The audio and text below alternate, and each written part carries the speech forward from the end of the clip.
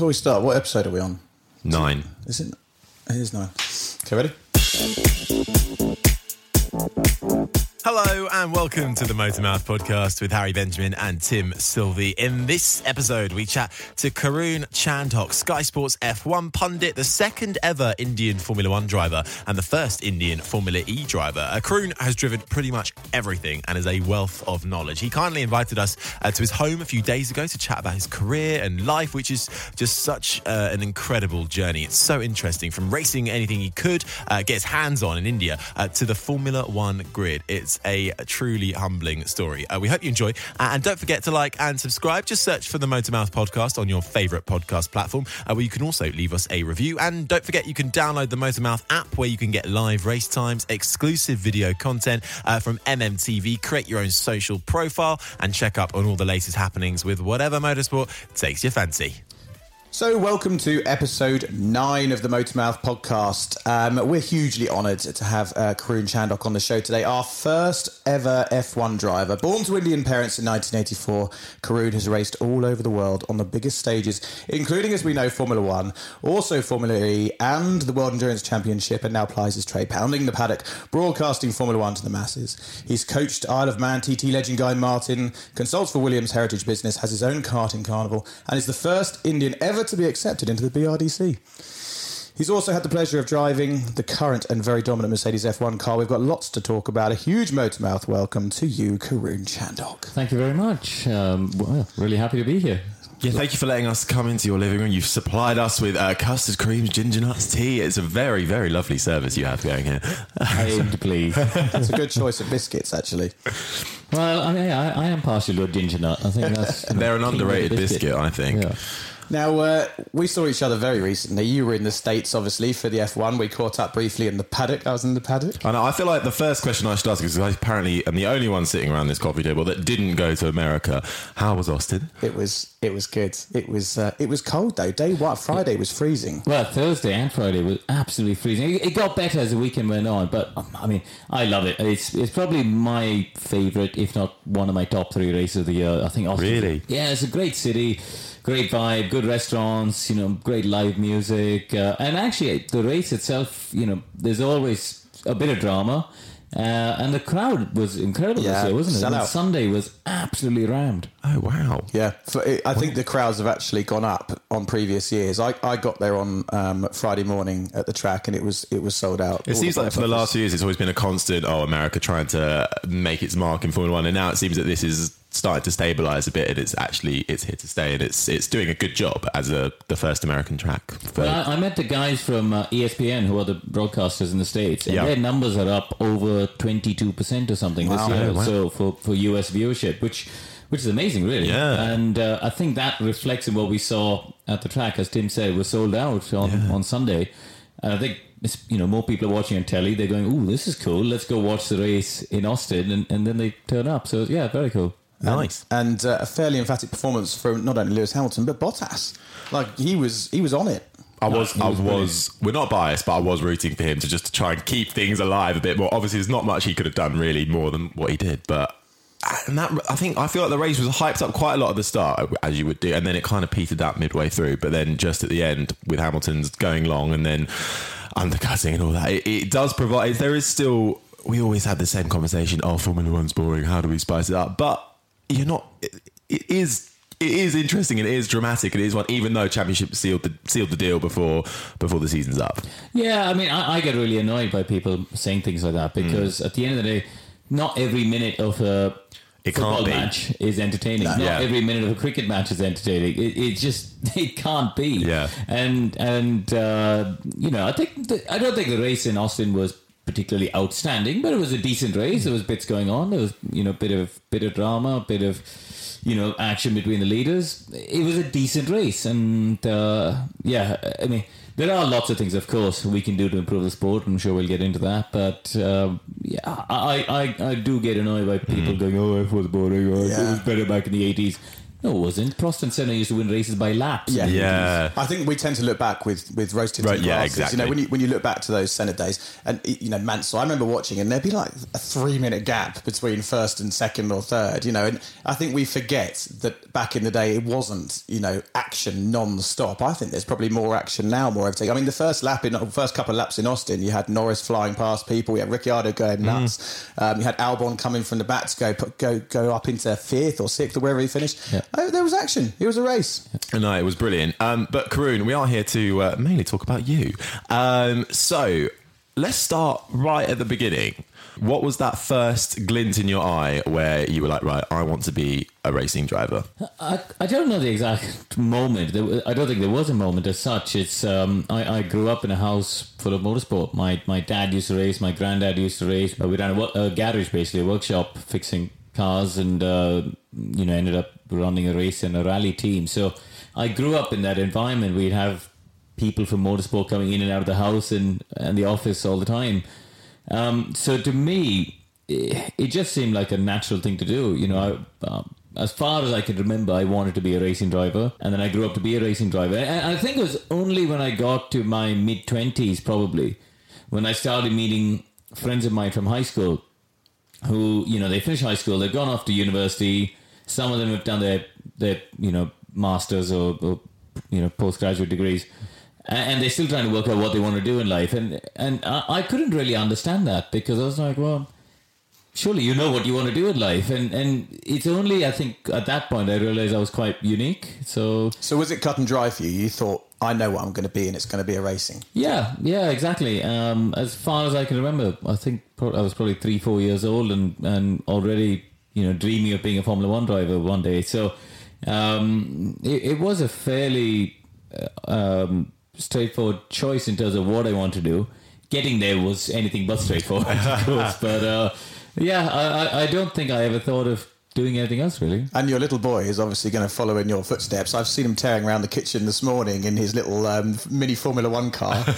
No, he is not. I'm going to encourage tennis, cycling, table tennis, golf. Yeah, the low entry sports. Swimming is a great one. Yeah, exactly. Cheap as you like. Yeah, exactly. So, to be honest, I think a life in sport is hard in any sport. But it helps you get a bit of focus. I think, you know, focuses the mind, especially in the teenage years and stuff. You know, when you see kids sort of just meandering through life and waking up at 11 o'clock in the morning, not really knowing what they want to do. I think sport gives you a focus, and it gives you something to really get your mind tuned into. So, you know, I'd like him to take up a sport, whether it's to a professional level where he earns a living out of it is a different story, but I think it does help. Yeah, brilliant. Now, so growing up, you were saying obviously you were surrounded by motorsport. So were you were born in India? Yeah, in Madras, and born and raised. So I only moved to England. I still remember on the 1st of February 2002 to come and race at Formula 3. So grew up so how long were you growing up in India for then? How old were you then? Till I was 18. Oh right, okay. So now we had the Indian Grand Prix, of course.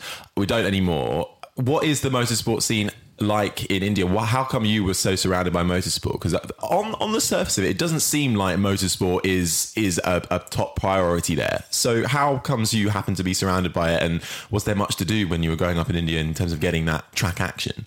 I was very lucky in that respect, to be honest, because as I said, my family were in the business, so to speak. But also, I grew up in Madras, very close to the racetrack, and which was the first permanent racetrack we had there. So it meant that I could spend all of my free time going to the races, and you know, the level at the time wasn't at a very high professional level.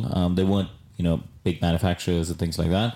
And in fact, there was no karting, for example. So I never did a go-kart race in my life, which, when I look at it, when I came to Europe and started looking back in hindsight, that was a huge disadvantage. You know, you think of people my age, your Hamiltons and Rosbergs, and, you know, I raced with Kubica and World Series stuff. You know, they've done so many years of karting. Yeah, they've built that muscle memory up, and therefore when they get to cars and single seaters, they're just there straight away. You know, I think my dad and people like that in the 70s and 80s, he raced with people like Vijay Mallya and stuff, and they would just go off to different parts of the country and race on disused airfields, basically. Oh, wow. And then by the time I came along, we had sort of single make categories of racing, and that's when I started out. So how does a young Indian chap coming over to the UK for the first time, how do you find yourself in Formula One? That can't have been as easy as it sounds. What was the process to get there? Especially with no karting, yeah. Yeah, it was obviously a long process because I came, I started off in 2000, so it took me 10 years to get there. But I raced in India for a year, I raced in Asia for a season in 2001, and then came across here to do Formula 3. And, I landed, as I said, in February in the middle of winter, and you're going, yuck. What is going on here? I mean, why is it dark at 3 o'clock? I just couldn't comprehend what was going on. And, it was very hard because things like I'd never driven in the wet before. I'd never driven on cold tyres before because in Asia it was always 40-degree track temp. When you came over at that point, was that with family or were you coming over on your own? No, my dad came with me just to set me up. And so we went across to meet the team it was a team called T-Sport in Brackley. Yeah. And I went up there and it was so funny because, I came from Madras, a city of 11 million people. And the first day I go to do the seat fit and meet the team. And they go, oh, where are you going to live? And I said, well, right now we're staying at a hotel at Heathrow, so and so they said, well, and I didn't know anybody else, so they went, well, why don't you live in Brackley, and at least we're here and we get to at least you'll have some friends around. So I remember going with the estate agent around the town to look at some houses, and I said to the estate agent, I said, so is this the suburb of the city? And the guy looked at me and said, we've done 3 laps of the town already. I was like, oh, okay. Well, but how's your mindset at that stage? I mean, coming over, okay, you're with your dad, but it's a huge cultural change. Yep. You're being chucked into British Formula 3, a hugely competitive series. What were you thinking? You got here, it's all dark. Are you thinking, what on earth have I done? Take me home, or this is it? This is the start of my dream? The first 6 months were very hard because, as you say, it was a cultural shift. I couldn't cook. I couldn't even make a cup of tea. The first day I went, the team said, oh, yeah, you're the new boy. You can make a cup of tea. I went in the kitchen, turned the kettle on. I had no idea what to do next. I'd never made a cup of tea in my life. I can confirm your skills have improved there. Thanks. My cappuccino was exceptional. Oh, well, there we go.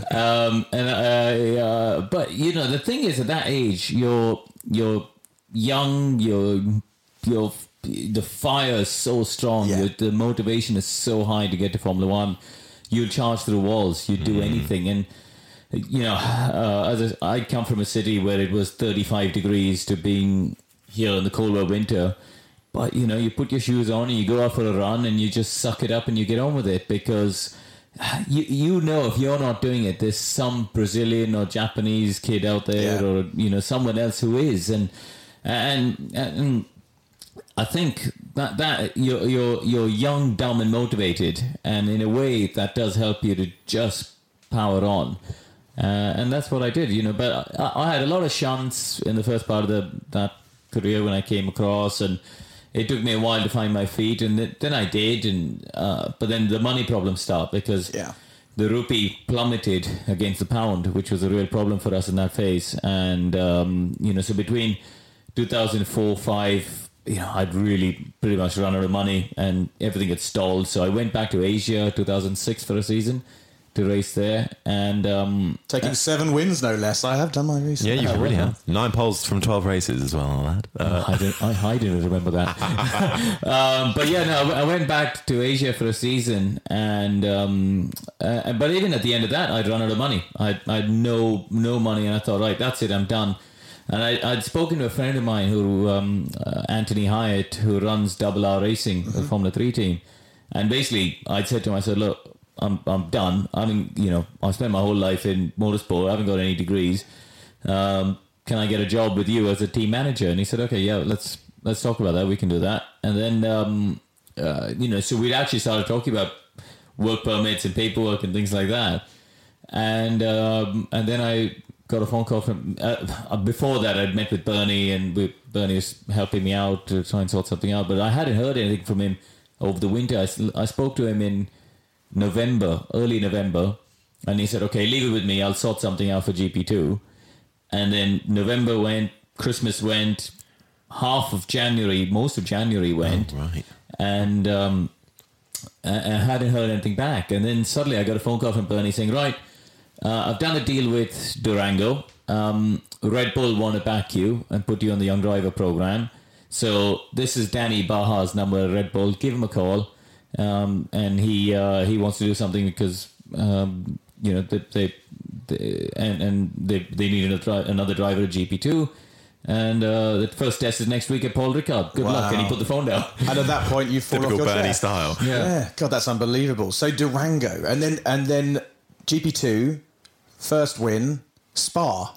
Yeah, I mean, it was a funny one because when I did the deal with Durango, they had finished last in the championship the previous season, and that was the last seat remaining on the grid. So it was a bit of a desperate move to keep my career alive.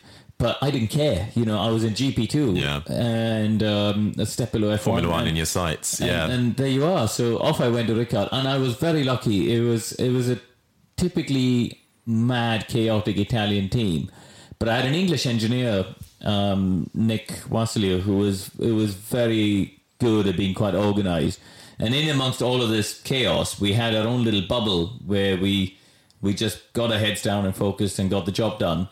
And, again, the first half of the season, I was a rookie, and we had a bit of bad luck. I should have won in Turkey, but Nakajima took me out. And, we had a few decent results on the table, which didn't quite work out. But then from the second half of the season onwards, I scored points in every race and, as you say, won at Spa, which was very cool. To win at Spa was a mixture of relief and joy because, I'd had 3 years out of the European limelight, really, just wasn't there but not really there and scrambling for money. We were completely skint at that point. Family was mortgaged to the hilt, and it was a real struggle 2004, 5, 6. So that was a real relief to sort of get put back on the map. And because of that, then Christian and Helmut gave me, some tests with the F1 team. I started doing some simulator work, and then all of that started to snowball from there. Just before that stage with Red Bull, talking about money and finances, obviously it's a nightmare trying to raise funds, whether it's through, remortgaging houses or sponsorship. How are you funding yourself at this point? Is it literally family bending over backwards to help? Have you gone out and found some sponsors in India? What are you doing to support yourself? No, I was. It was a mixture. I was very lucky. I had a company called JK Tires that backed me from my first ever race, and then off the back of that, there was a battery company called Amron. Kingfisher tipped in a little bit on occasion, and there were a couple of other smaller Indian companies as well that supported me. But it was a real challenge because, when I started out in 2000, the rupee was 50 to the pound. Wow. And by the time I got to GP2, the rupee was 85 to the pound. So, for us, it was a huge problem in terms of the budget. And also to sell motorsport to the Indian sponsors, to the Indian audiences, wasn't so easy then. It's still not easy now, frankly, but it was much harder then because the knowledge was quite low. I remember going to press conferences at go-kart tracks, for example, and you'd have a journalist from, I'll never forget this, there's a journalist from the Times of India, which is the widest circulated paper in the country, and he looked at me and went, so what's the difference between this and a Formula One car? And you just... that's the level of knowledge that there was in some pockets at the time.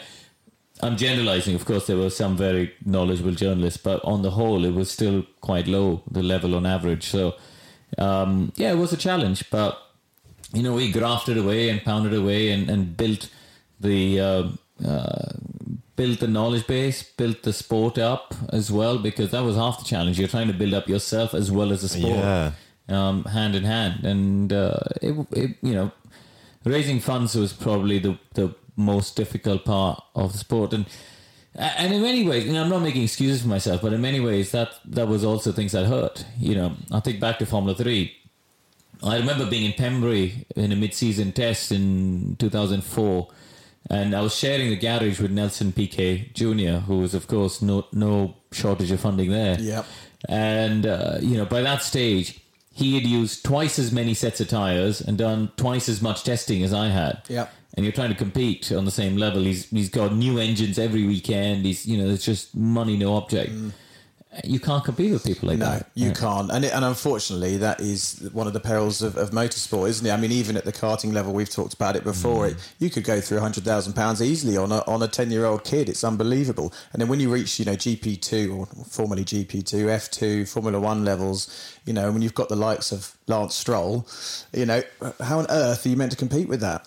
But I think at least now with FIA, F3 and GP2, even then in Formula 2 now, there is a bit more of an equivalence. Things are a bit more regulated, aren't they? Yeah, because testing is limited, the number of tyres are limited, the engines are all the same. Yeah, sure. You're limited on the number of engines and turbos and things you get. So actually, there is a bit more of an equaliser.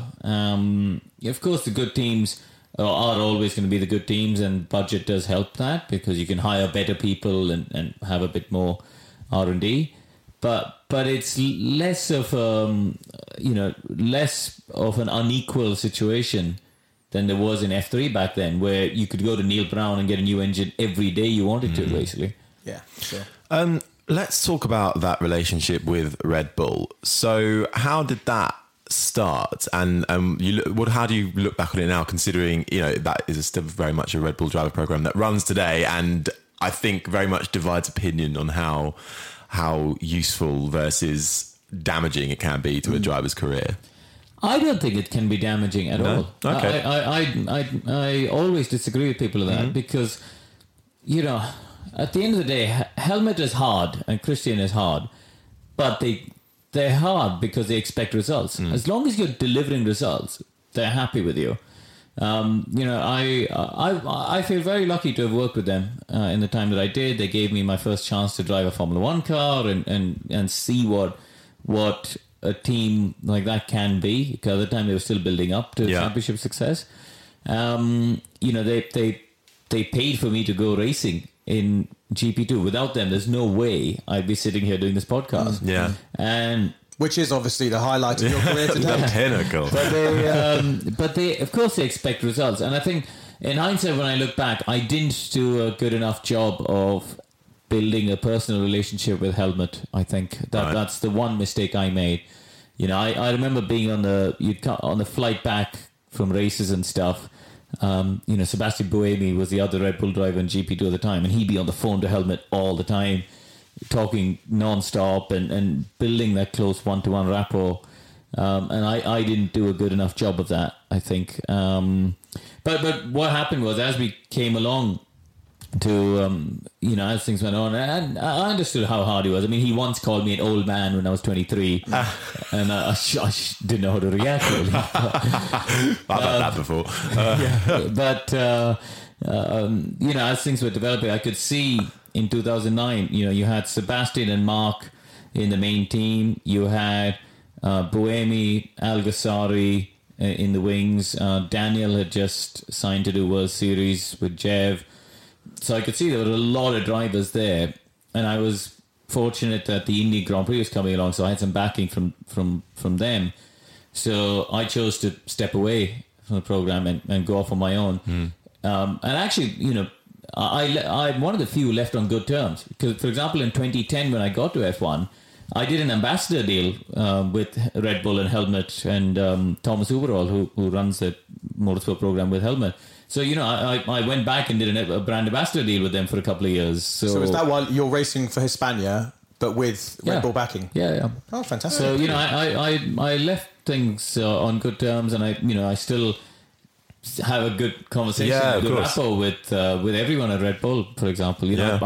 I've jumped in to drive their show car on occasion. I've there were a couple of times where they needed someone to wear a Max Verstappen helmet and do some filming for them, and I jumped in to do that in recent times. So, I'm I've been very, very, very conscious that we operate in a very small world and a very small community, and you got to keep those relationships strong. Well, to your point, Harry, I think, talking about is it a damaging thing, this sort of conveyor belt of young drivers? I think certain drivers may be in that line of thought. If you look at the likes of Kvyat and Gasly, how do you think in their minds, what are they thinking? Are they thinking this is the end of the road for me in terms of top level F1, or are they thinking, right, now I'm going to knuckle down and I'm going to force my way back in? But it must come down down to how mature you are at the end of the day, doesn't it? But take a step back. They wouldn't be in that position in the first place without Red Bull. True. And I think that's the thing.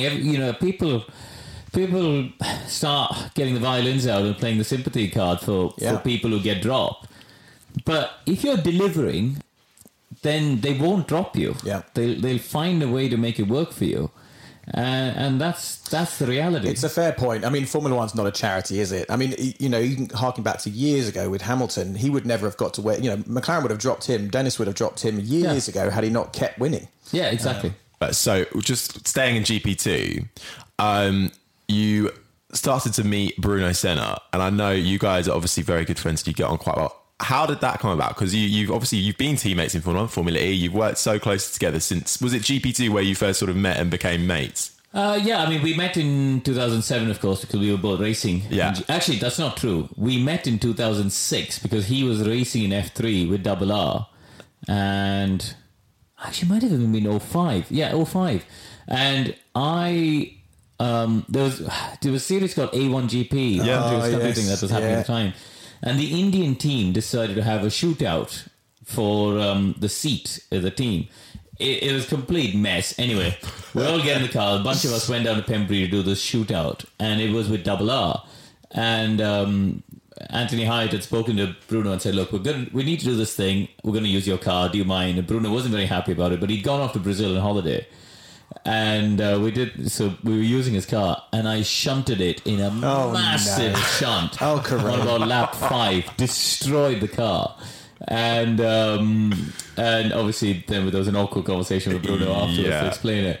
But we met later that year through the guys at RR, and then we became friends. In 07 we started racing together in GP2 and spent more time together. Then we really became friends over the winter of 07 into 08 because we both signed with iSport and travelled the world together. It's amazing how, because you think, can you be friends with someone who is your teammate, who you are? Lando and Carlos would probably. Well, that's very true, actually. You look at that, and I suppose, clearly you can, but did you ever find, do you see why it's quite easy to not to, or for friendships to fail, or for that competitive edge to slide in? Yeah, absolutely. I mean, I think at the end of the day, it's about a mutual respect thing. You both want to win. You're both competitive people.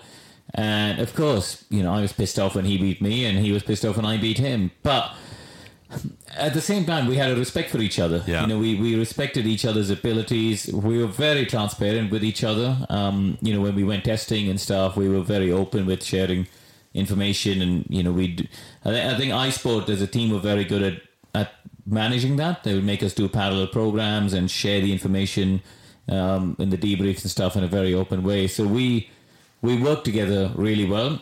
And I think what ended up happening is the families got together as well. Bruno's mum and sisters would come to the races, his manager Chris Goodwin and my dad would be at all the races, and so we'd all go out and have dinner together, and so the families became friends. Yeah. And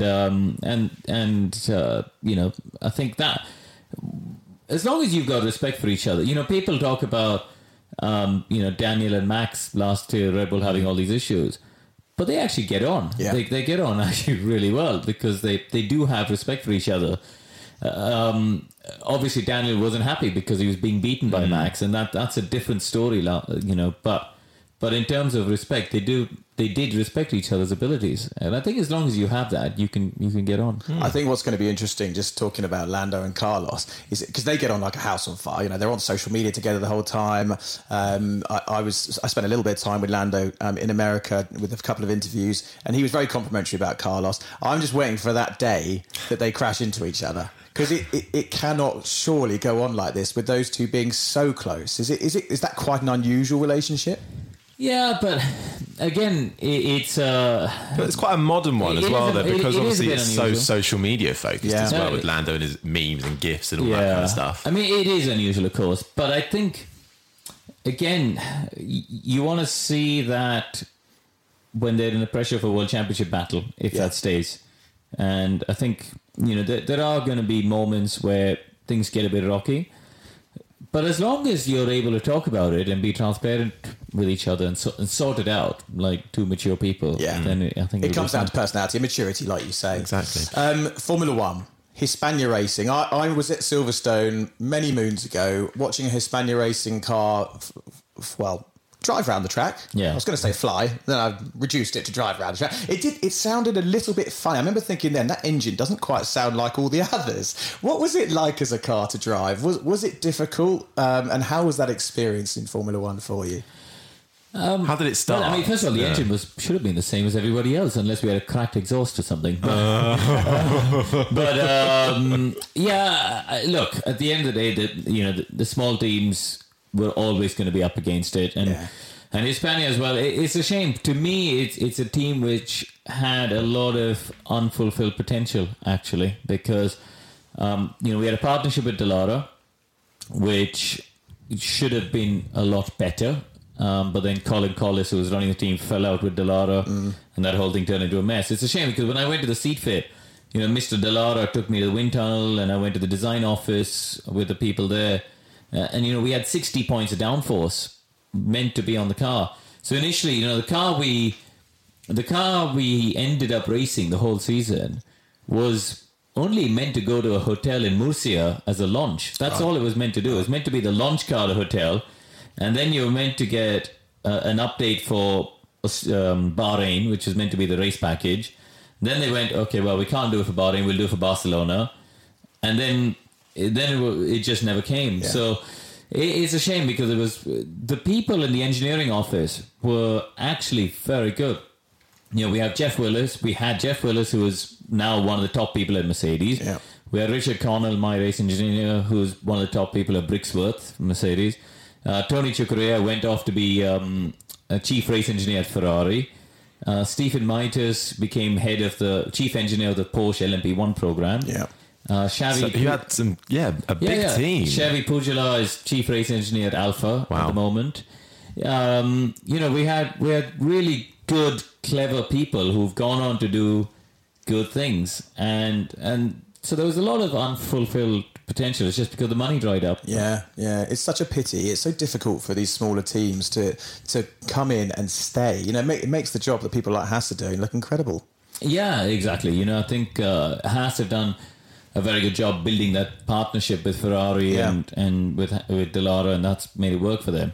But yeah, it's a shame. But on the flip side, to me, it was a culmination of a dream. It allowed me to be a Formula One driver, which nobody can ever take away from you. From that day forward, your life has changed, and you can always be known as a Formula One driver, which is later on in life, and it does open other doors, and in terms of your career, that's very important, of course. And going to the paddock for the first time in Bahrain, I've obviously been to the paddock several times, but going there as a Grand Prix driver. I remember they had the pre-season picture or something on the Thursday. And the first driver who came and shook my hand was Michael Schumacher, and he sort of shook my hand, said, "Welcome to F1." Want to know where they're from, and just polite conversation. Yeah. But I just thought he didn't need to do that. No. When I was growing up, I had a poster on the wall of Michael winning his first world championship, and that it was his return to F1 in 2010 with Mercedes, and he had his own stuff going on, and obviously the world's media chasing him and stuff. But he didn't need to take 5 minutes to stand there and talk to me, but he did, which I thought was it was very nice of him. Amazing. Wow. At that point, are you able to take it in? You've got multiple world champions surrounding you. You're lining up on the grid and seeing the back of Schumacher's car. It must be a surreal experience. Do you take it in there and there, or do you look back now and think, my God, what an experience? No, I think at the time you're just focused on the job. You're focused on the race. You're focused on what you need to do.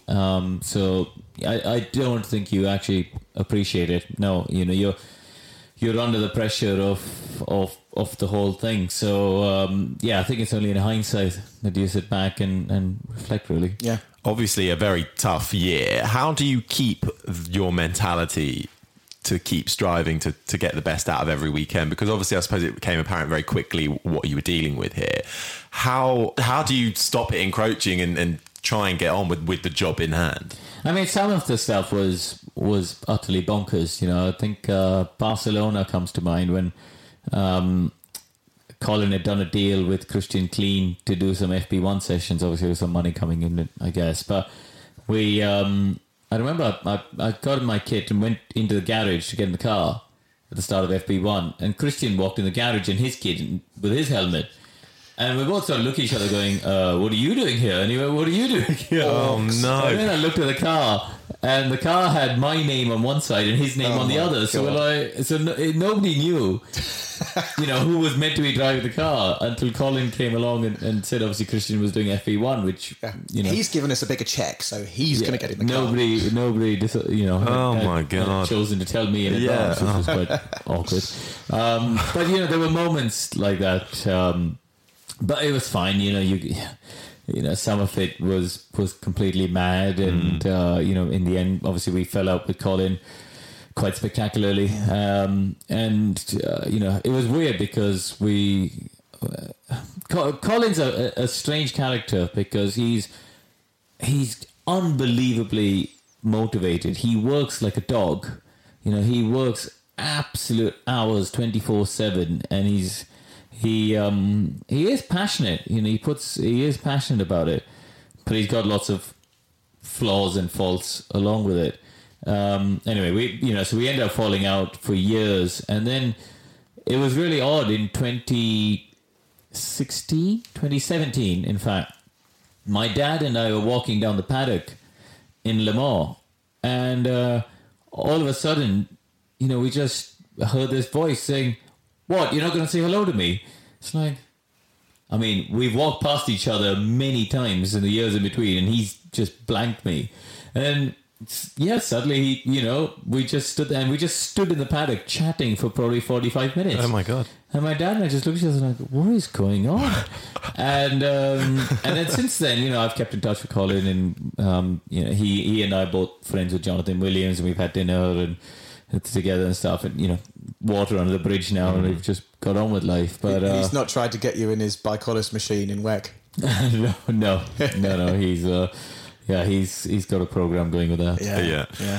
So that's your first season in Formula One. So what were can you take any highlights from that? Obviously, being in Formula One, a culmination of a dream. Is there any other standout moments throughout that season? Yeah, I always say in this sport, you're racing against your circumstances. Even today. Yeah. If you're George Russell, all you're doing is racing against your teammates. If you're an Alpha, you're racing against the midfield pack. You're not competing with Mercedes. So in a similar situation at that time, we were competing against the three other new teams. Now, Lotus were the most competitive of the lot. They were the most organised. They had a bit more funding than the others. So they were slightly out of reach. But, on days we were competing against them. There were days like Monaco where I managed to get ahead of the Manor cars, or I suppose they called Virgin back then, wasn't it? Yeah. And the Lotuses. And I remember in Canada I had a good race with Timo. I ended up finishing ahead of Timo, and obviously you're racing against Bruno as well, because as teammates, so you're trying to compete and beat each other. So there were races with Valencia. I remember finishing ahead of Lucas in the Virgin car and Bruno, which was a good race for me. So you're picking your battles against the people you're racing with, and it allowed me to be established as a credible racing driver. And that, that's all you're aiming to do in a small team at the back of the grid. Yeah. You're not competing for points. You're not competing for wins. You just want to be established as a respectable, credible racing driver. Yeah. Now, in the interest of time, I'm going to skip forward a couple of seasons because Formula One, you went into World Endurance Championship racing with the likes of David Brabham. You went into the FIA GT Series, and then 2014-15 Formula E. So Mahindra. So how did this come about? And sell Formula E to me. I'm struggling with Formula E. I don't know if I can do that. Yes. So basically, I'd known Alejandro Agag for many years because there was a time I was talking about racing for them in GP2 when he was an owner of Campos, and it didn't happen then. So we got talking about me getting involved with the series as one of the development drivers along with Lucas. And then he said to me, he said, look, what's the chance of getting an Indian team involved? So I went back and got in touch with Mahindra, and I did all the initial dialogues with Mahindra, and I actually brokered the deal between Mahindra and Formula E. Right, okay. Oh, wow. Which, Dilbagh Gill, who's now the head of the Formula E team, never seems to really acknowledge. But, I was part of that process. I think they hired him only in August, but I'd already had several meetings between March and August with them and got the whole ball rolling on that. And then Dilbagh and I worked together to get the deal over the line. So I worked to get them into the series, and then had a contract to race for them for a season.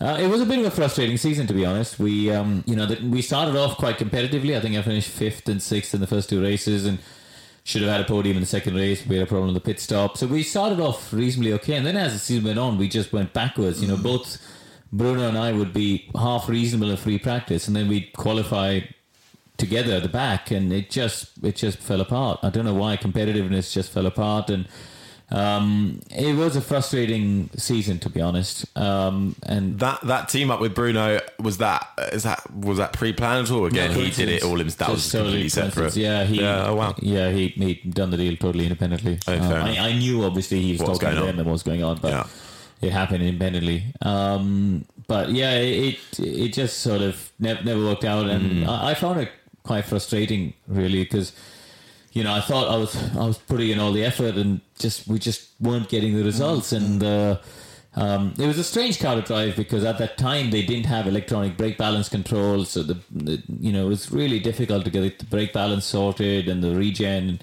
And I don't think as a team we were ever as well organised or well structured at that time. Obviously now it was early days though. Was that the first season? Season 1. That was season 1. Yeah. But so to answer the question on Formula E on the whole, I think it does have a place in the motorsport world because the manufacturers like it, and I think it can coexist in Formula One. But I don't think it should or will replace Formula One. I'm a firm believer that Formula One should be the pinnacle of our sport. It should be the fastest, loudest, sexiest cars with the best drivers on the planet. Not the loudest at the moment, unfortunately. No, I agree. That's what I'm saying. It is what it should be. Yeah. And I think, when you... the Formula E races, there's lots of argy-bargy and there's action and there's a bit of unpredictability and they have different people winning it. But as you say, they haven't really drawn the audiences in yet, have they? And you sort of feel like because they're all city centre races, aren't they? You sort of feel like if they took it out, if they put it at Silverstone, would anyone actually go? Because they've got to drive there as opposed to walk down the street. Yes, point A, but also point B, they won't look very quick. No, well, that's the thing when they drive on the Mexico track, they look awful because they go down that start-finish straight and it looks like the slowest thing known to man. Yeah. So I mean, would people come? That's one question, but also I think to make it look better as a sport, it needs to be those street circuits. I think you alluded to it. The noise is an issue. Like, the sound of an electric car, on the road is quite cool. It's silent, you think great. But when you go to a race and a racetrack, you don't want to just hear tyres screeching. You want to hear a roar. Well, in my opinion, you want to hear a roaring engine. And I just really struggle with this sort of quiet Formula E. And like I said, when we were chatting to Nikki a couple of podcasts ago, give them a noise, make them sound like Tron. Yeah. But what's funny is, we say that, and I wholeheartedly agree with you. I would love to have the sound of a V10 or a V12 back in F1, for example. But what's funny is this year at the Goodwood Festival of Speed, you had all of these cars with V10s, V12s making loads of noise and stuff. And then Formula E had a car there. And what was really funny is I spoke to 3 or 4 kids who were around 5-6 years old. Yeah. And they all went, "Oh, daddy," to their dads, going, "Daddy, those cars are too loud. I like this one." Really? And they all like the sound of the Formula E car. So on one hand, I'm going, "What's wrong with you? You need to go out and listen to some proper cars more often." This is an age thing, Karun. You and I are starting to show our age here. It's that generation Z or whatever. Yeah. Well, you've worked with some young drivers. Is it who are you involved with, Arjumani, or is it? Yeah, Arjumani, his younger brother Kush. So I used to, in a past life, I managed young racing drivers as well, and even in the early days of Formula E, a lot of those were saying, that's where I want to be. You know, they weren't saying Formula One anymore. It was like, no, Formula One is unrealistic. I'm never going to get there. So, you know, I want to be in Formula E. I get paid to race. You know, it's modern, it's green, it's all the things that I like as a young person. Yeah, but they're talking about, in all of that, what you just said, the key sentence to me is them saying, I'm never going to get to Formula One. Yeah, they've accepted already. The initial aspiration is still Formula One. Yeah. And I think that's really important. And I think F1, hopefully 2021 will carry on what they're doing and retain their place as the pinnacle of the sport. And Formula E can certainly coexist as a separate vertical of the sport, just like Le Mans has done, or IndyCar has done, or NASCAR has done. They've all coexisted for years. Yeah. So there's no reason why that can't happen. Yeah, no, absolutely. And 2021, while we're on the subject, I'm quite excited about 2021. I've got a good cars feeling look great the from cars the sketches. Epic, and this whole ground force element, using the base of the car as opposed to the aero on the surface of the car, surely that's going to have an improvement in the racing. Are people going to be able to get closer? That's the theory, yeah. I think they will, certainly. I think it's a question of how, you know, what we've seen is you know, the first public release of the rules. I'd love to see what happens when we get to 2021, how much of this is still in place. But the theory works. You know, I think back to GP2, when we raced in that, we had a simple single plane, main plane front wing, one single flap, and most of the downforce came from the tunnels. We had skirts, plastic skirts as well, so you created real suction effect. And the racing was great. We could overtake, we could really follow each other through Copse and Beckett's, and you know, have some proper racing. I remember, you know, in even difficult circuits like Barcelona, you could get decent racing. So I think having experienced that, you know, you'd have to say the theory behind 2021 is right. So I'm very cautiously optimistic. As a aerodynamic novice such as I often wonder why they didn't do this before, because they did it back in the day, didn't they? They had the skirts to create ground effect, and then it was banned because it was so effective, and they've not really done it since. And then all of a sudden you're sort of thinking, well, how can we get rid of this dirty air to make racing closer, create ground effect? It just seems to me, as a layman, it seems like an obvious thing to do. How come it's taken so long for us to do it? I wish I knew the answer, because frankly they should have done it for the 2017 rule. The 2016 into 2017 rule changes were a terrible idea. You know, it was driven by the fact because a bunch of fans got together and went, oh, F1 looks too slow, we need to speed the cars up. But it doesn't matter, and all you've done is make the racing worse. And really all of that time and money spent to do the 17 cars, because the cars are so big and so heavy now as well. You know, that's the only downside of the 2021 rules. There's going to be another 25 kilos on top. You know, when I drove Montoya's 2004 car, I remember thinking, my God, this thing it feels like it's going to kill me at every corner. It was a brutal, violent attack on my senses. It was unbelievable. 950 horsepower, 605 kilos. It was incredible. And now we've got cars which are 138 kilos heavier. They're going to be another 25 on top. It's a big difference. How do you feel the Adrian Newey's of this world, for example, are going to feel about these rule changes, when you think there's so much less aero you can put onto the car, less bits and pieces, and less sort of using brain power to create airflow and so on? Is that all going to be happening underneath the car, out of sight, creating channels for air underneath the car, or are they still going to be allowed to play around a little bit with the aero on top? Adrian will hate the rules. Any aero creative person will hate the rules, but we can't let the engineers dictate that. You know, we have to let the show dictate that. We have to let the end product has to be entertaining for the fans. And if you allow engineers to write the rules, it's not going to be. You know, we end up with cars which are way too aerosensitive. So, unfortunately, we're going to have to ignore that opinion, I think, and go down the path of what makes it better racing. But also, we're going to, you know, as part of the cost-cutting measures, for example, they're freezing the gearboxes for 5 years. I think a lot of their suggestions, suspensions are being simplified, a lot of those things will mean less cost, but it will automatically mean that there's going to be job cuts in Formula One. Now, that's obviously not popular for the teams, because they don't need all these people designing these bits, and, you know, gearboxes are a big department. So on one side you go, okay, that's bad for those people, and you sympathise.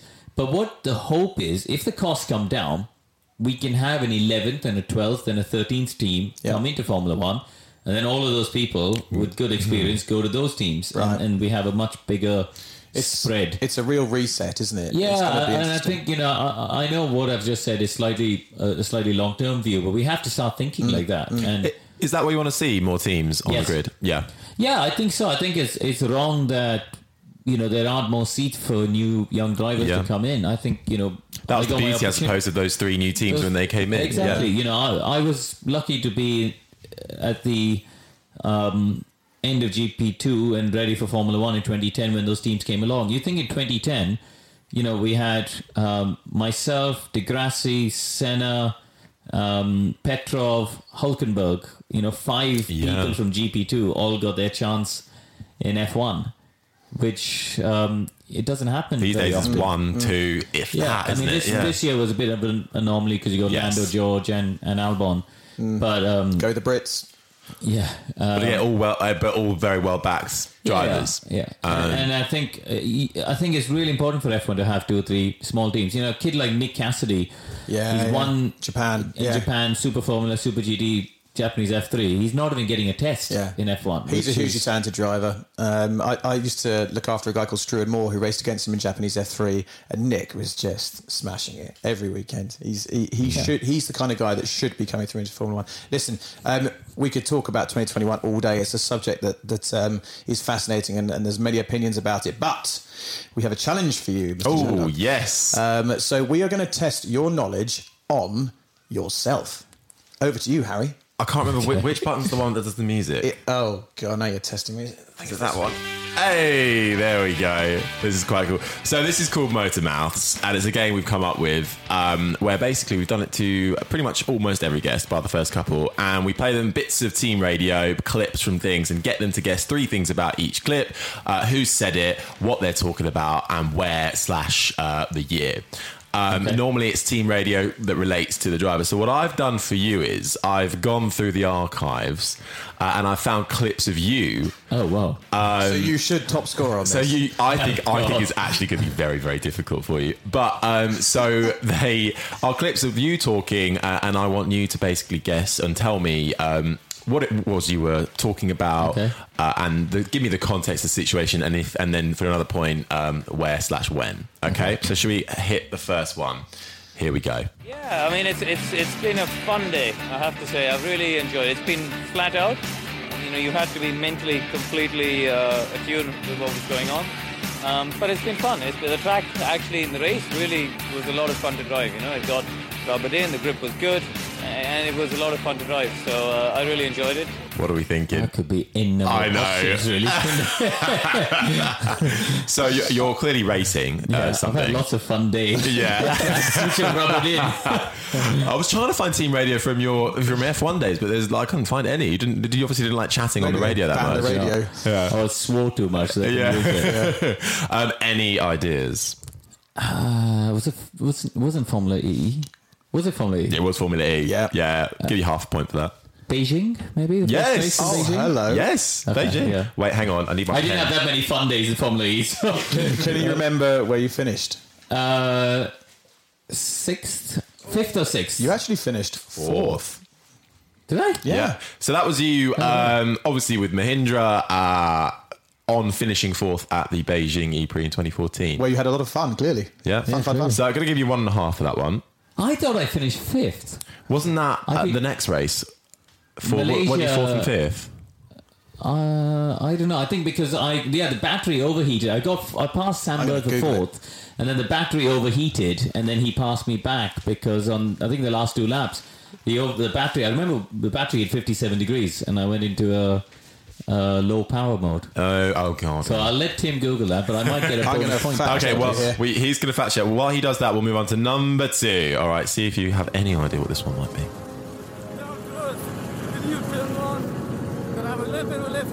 Oh, that's the Mercedes from a few weeks ago.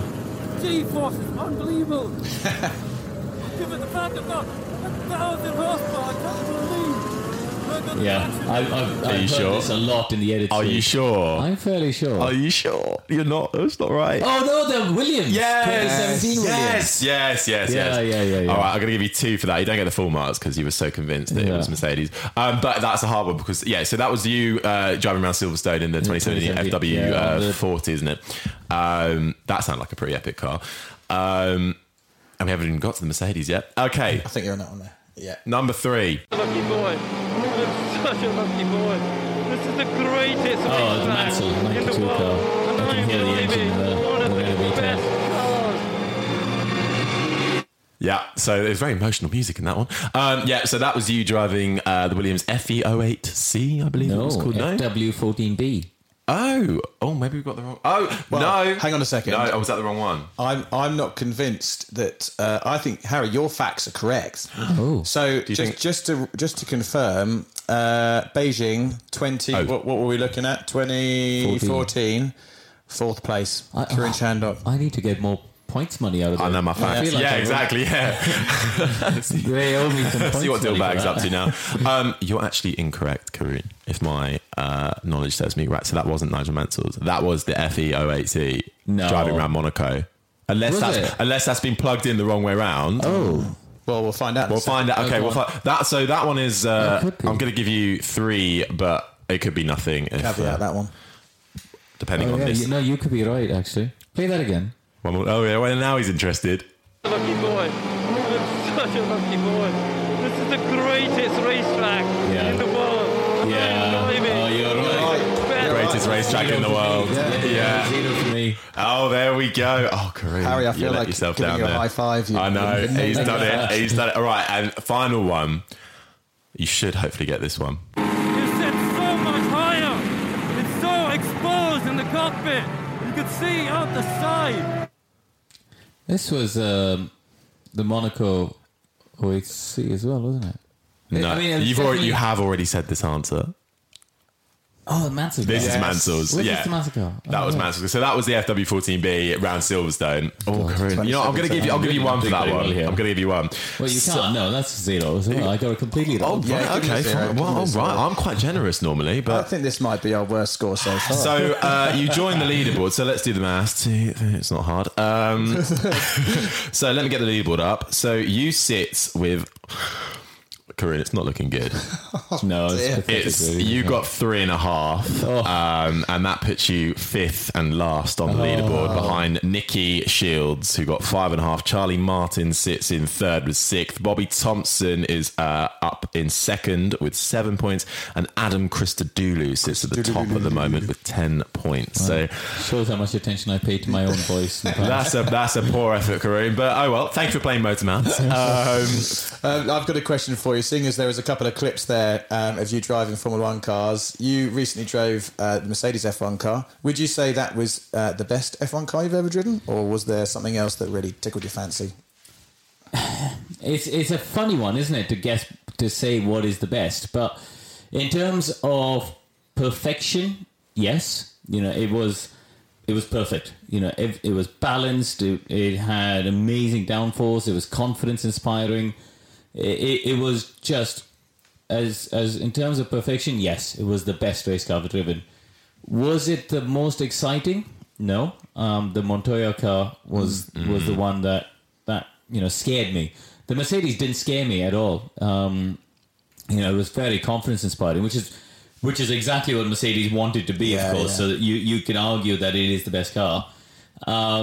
Emotionally, though, I think the Mansell 92 car was, that's the car I grew up watching, Red 5 and Nigel at Silverstone, the crowd invasion and all that. So yeah, I mean, there's an argument, isn't there, that the current F1 cars are almost too easy to drive. Who was that clip of? I think you shared it actually as well. There was a clip, was it Vettel, of driving one-handed? Yeah, Leclerc. That was Leclerc through in Japan, wasn't it? And actually, I thought about it in hindsight. I know I shared the clip, but I thought about it in hindsight. And actually, in 2010, with the F-Duct, they were all doing Eau Rouge with one hand as well. So that was actually a slightly false thing to be telling people. But I think the biggest thing is the weight. Now the cars, because they're so heavy and they're so big. I think Lewis posted a picture on his Instagram earlier in the year of his current car versus his 2008 championship win. And the size difference is unbelievable. And they got so much downforce and they're so big in terms of the tyre sizes and the floor and the weight now. And therefore they're less on the edge and less exciting perhaps than I still believe 2004-05 was the peak of F1 performance. You know, V10s, light, tyre war, very powerful cars, top teams, you know, pushing hard, top engine manufacturers pushing hard, nearly 1,000 horsepower. Interesting strategies. I guess you've got refueling still then. So, you know. I mean, I'm not a big fan of the refueling thing, but still, because the cost of it was just ridiculous, and the racing, they were just racing pit stop to pit stop, really. Yeah. So, but I think that in terms of peak performance, that's still got to be the era of F1 peak performance. I'm just going to do some questions from people that have messaged us in. So, if you don't mind answering them. So, Nishi has said, will F1 come back to India? Unfortunately, I don't see it happening in the short term unless the government has a big change of heart. At the moment, they don't seem to be behind it. Okay. That's a shame because that track in Delhi looked awesome. Yeah, it was great to drive on the video game. In helping to design Turn 5. Oh, brilliant. So. Wow. Applause for you. Yeah, well done. Okay, Danny, what is your prediction on who will be the next superstar in F1? I mean, either they could already be in it or they haven't risen up yet. Well, that's, You know, Leclerc, Max... I think they're the next two really of the future. Okay, being Mazzy has asked, off of that, who is the next Indian driver to make it to Formula One? So far, you are the second and so far last Indian Formula One driver. Yep. I think the next one up in the chain seems to be Jehan Daruvala, who has done a good job in Formula 3 this season. I think he finished third in the championship, did a good season, really. And he'll be in F2 next year. So, we'll see how he gets on. And this is an interesting one from, just going to say Sat, I think his name is. TV pundits over the years do not seem to have a great opinion on Kimi Raikkonen's driving, while at the same time, he's one of the most adored drivers by fans. Do you agree with that? Or what's your views on Kimi Raikkonen? Especially, obviously, this year's taken a step back in the Alpha now, but he's putting some pretty good drives, as you'd expect from him. Yeah, I think so. I think the thing is, Kimi's peak was 2003, 4, 5, 6. That's when he was at his absolute peak. He was utterly brilliant. You know, some of those qualifying laps that he delivered in that era at McLaren was just sensational. And I think when he went off to rallying and all the rest of it, and after he won the World Championship in 07, I think he lost that edge a little bit. He's still a very, very good racing driver. I think he's doing a really good job with Alpha, and he's exactly what Alpha need. He's giving them good direction, good experience, and he's delivering. So I don't think he deserved the Ferrari seat. I think they were right to put Leclerc in there as a top team. But yeah, he certainly deserves his place at Alpha. Okay. And then we've had another one in, Tim. What's that one over there? We've got one over on Instagram from Tig Brown. Will W Series help a female driver make a proper break into F1? I hope so. I think there are a lot of people who... I was a bit surprised about some of the reaction. There were a lot of people against W Series when it first got announced to start off, and I wasn't one of them. I think it's a really good idea. We had a similar situation in India where Honda started a motorcycle category for women to take part in, and the grid was full. And I remember talking to a couple of the girls saying, why haven't you done other categories before? Clearly you're interested in it and you want to do it, and they felt that they weren't experienced enough to compete, and they felt a little bit intimidated to compete straight away in the main national championship. And this gave them a chance to get some racing experience, going wheel to wheel with people and stuff. And I think in a similar vein, if the W Series can give some of these girls a leg up and give them an opportunity to kickstart their careers and go off and race in other categories, then that's good for them.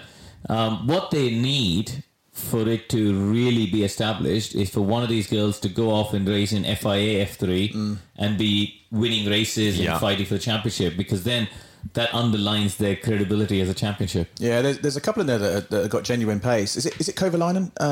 I can't remember her first name. I think it's Kovalainen. but she is a Finnish girl. She's Kymäläinen was Heikki. Yeah, no, she's incredibly quick, and Jamie, as everyone knows, is doing a sterling job flying the flag for female motorsport. But I'm with you. I think it's good, and we spoke at length with Nikki Shields on this, obviously with her involvement, and her view was that if it's creating more participation, more numbers that are coming through, that's eventually you're going to get one of these girls who can be the next Lewis Hamilton potentially. So. Yeah, and Bernie said to me years ago that the day the sport has a female racing driver who's delivering in a way that Lewis Hamilton does, she will be the biggest star in the world. Yeah. You look at Danica in America. She was unquestionably the biggest star of IndyCar and NASCAR for many years. Yeah, absolutely. But because she was able to compete with them. Yeah. Okay, a few more just off Instagram, if that's okay. Megan's asked a very good question. Do you have to pass your driving test to race a race car?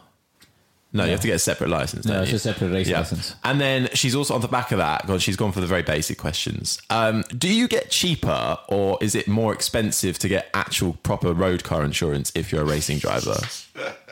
Do they take that into account or not? Yeah, probably. Yeah. Okay, fair enough. Interesting. And Tim, I feel like this is a nice one to end the listener questions on. What is your perfect Sunday? I would say go for a bike ride or a run in the morning. Yeah. And then go and get some lunch with the family out somewhere. There's a really good South Indian place actually around the corner from us. So lovely. Love an Indian. Bit of a nap in the afternoon. Perfect. And then you've got a child now. You need to get what you can get. And then watch some motorsport in the evening, or watch some form of sport in the evening. What a perfect Sunday! Sunday. Right, we're going to wrap up in a moment. I've got a final 4 questions for you, and Harry, this is off the cuff, my friend, but I've replaced one of our final 4. Oh my god! I will kick off with my new question of the final 4. What are you rubbish at? DIY.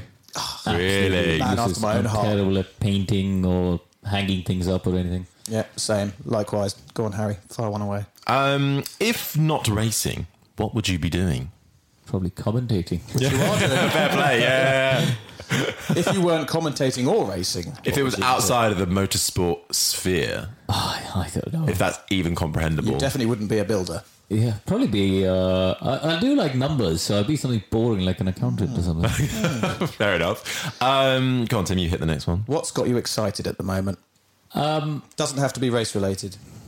To be honest, just the prospect of not getting on a plane for all of December and most of January. It's been a long season with lots of travel, and season's sort of done now. I think we've got a couple of races to go, but championships are settled, and got a few little projects in the works as well over the winter, so it'll be nice to spend a bit of time at home and in the office just lining things up for next year.